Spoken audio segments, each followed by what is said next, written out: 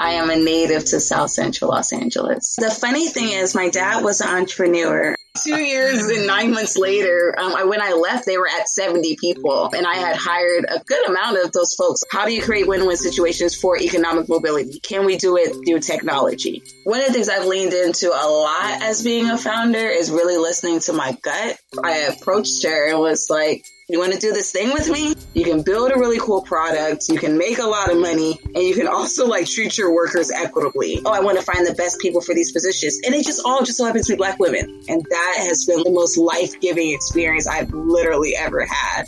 Hey, Unfound Nation, Dan Kihanya here from Founders Unfound.